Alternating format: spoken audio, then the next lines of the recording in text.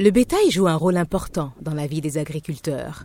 Il fournit de la nourriture, du combustible, de la fibre et du revenu aux propriétaires et à d'autres personnes qui travaillent dans le secteur. Mais les changements climatiques peuvent grandement affecter le rendement des animaux. La température, l'humidité et le vent affectent directement la croissance, la production, la santé et la reproduction des animaux. Les bovins, les chèvres et les moutons montrent souvent des signes de fièvre.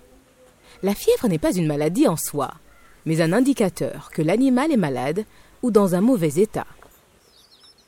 Vous devez prendre particulièrement soin d'un animal qui a de la fièvre, autrement, sa santé peut se détériorer et il peut mourir. Dans cette vidéo, nous allons apprendre ce qui cause la fièvre, comment reconnaître un animal qui a de la fièvre et comment gérer un simple cas de fièvre dans votre ferme en suivant quelques conseils simples. Gardez un animal qui a la fièvre dans un endroit frais, ombrageux et bien aéré.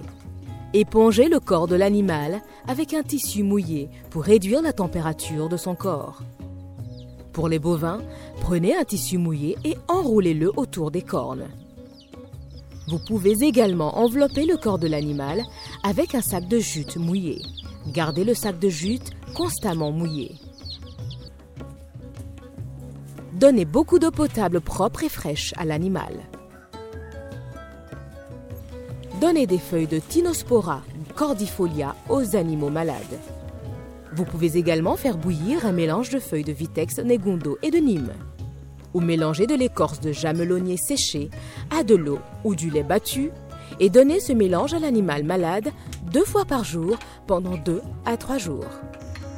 Si l'état de l'animal ne s'améliore pas au bout de 3 jours, ou si plusieurs de vos animaux sont malades, contactez votre vétérinaire.